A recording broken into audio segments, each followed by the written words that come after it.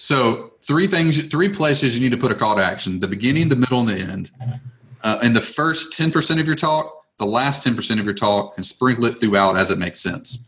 So a very easy. We talked about this. I would go listen to last week's recording. We'll do an abbreviated version of this for you. But what you want is when you get on stage, the first thing people are going to do is listen to what you're talking about, take notes, want the slides, and have questions. So just take all that out of the equation in the first 5 minutes. Say, hey guys, this is Jack. I'm going to talk about this. Have a cool intro story. By the way, I'm going to take the rest of this talk. I'm going to tell you how to do it. But if you want me just to send you the slides or recording and a bunch of bonus resources I'm going to give you to actually execute what I'm talking about, or you tie that into however your speech goes, just send an email to jack@jack.com. And as soon as the talk's over, I'll email all this out to you. You need a slide that says email your email address to get X. That's the slide you need in the beginning. That's the slide you need at the end and remind them. And anytime throughout the talk, just a handful, 2 or 3 times, as it would make sense. If you give them a script or you give them an exercise or you mention an outside resource, just say, by the way, anybody that left me their email or email me real quick, I'll send you a link to that so you have it.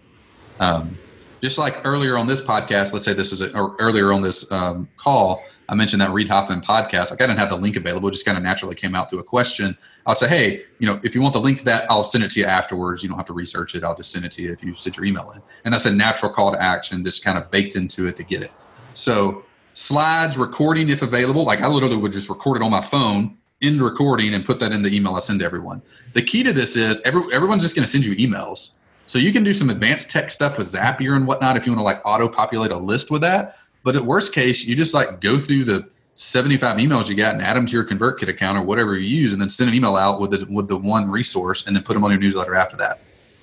So their email, they have their phone in their hand, and by 2 minutes into your talk, they're going to be looking at your phone anyway and not paying attention to what you're saying.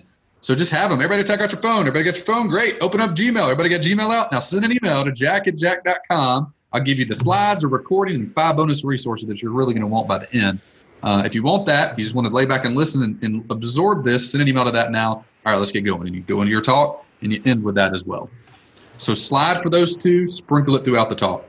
Just have them send an email to your email address in order to do that. And you can have them use a specific subject line if you want. You can do some technical things, but honestly, I never do that. When I'm talking, I don't set it up ahead of time. I make it when I'm making my slide deck. And then I spend 10 minutes after the fact to download all the emails, put in the ESP, send one email out to deliver all the stuff, and then put them on the newsletter. Works great. Collects 70% of the room almost every time. So if you have 100 people, you'll get 170, 160 people sign up. Cheryl, who was on here earlier, did that as one of her, when she joined, I think she joined in August, she joined GU, and she had a talk a week or 2 after the fact. She did that at I think it was a CD Baby conference in Nashville. I think there was 400 people in the room. She collected 200 email addresses or so. I'm making up some of these numbers, but they were roughly right.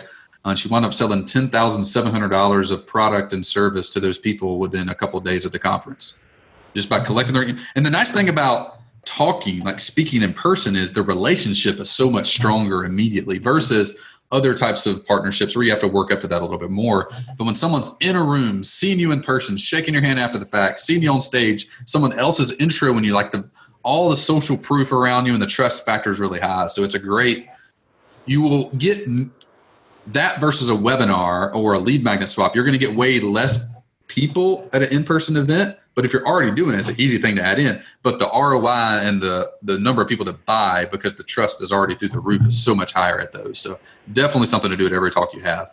Okay, that's helpful.